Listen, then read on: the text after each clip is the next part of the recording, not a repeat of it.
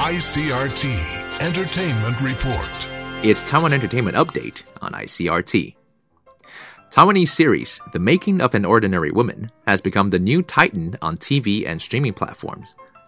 Broadcast on CTS and Catchplay, it depicts the life of an unsuccessful and unmarried female protagonist approaching her 40s with a whimsical attitude. The season's finale aired earlier this week, and not only did it trump all other current TV series in terms of ratings, it also helped the Taiwan-based online streaming platform Catchplay to a nearly 50% increase in concurrent viewers.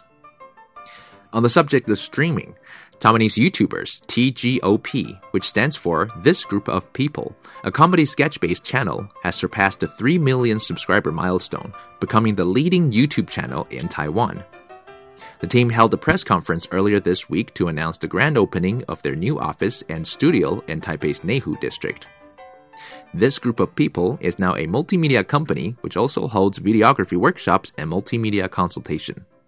Finally, in a more traditional aspect of performing arts, a musical is set to start its first show this Thursday at Weiwuying National Kaohsiung Center for the Arts. Titled The Journey to the West, Uprise of the Young Devil, and produced by none other than Taiwan's veteran singer-songwriter and television host, Harlem Yu. The musical is a spin-off of the much-loved and timeless tale of the Monkey King and his adventures.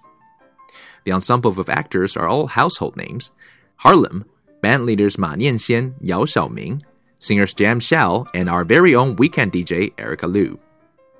This is Taiwan Entertainment Update, brought to you by ICRT, Taiwan's #1 English broadcast platform. Stay up to date on what's trending in Taiwan and around the world by visiting icrt.com.tw or downloading our app, ICRT, at the Apple Store.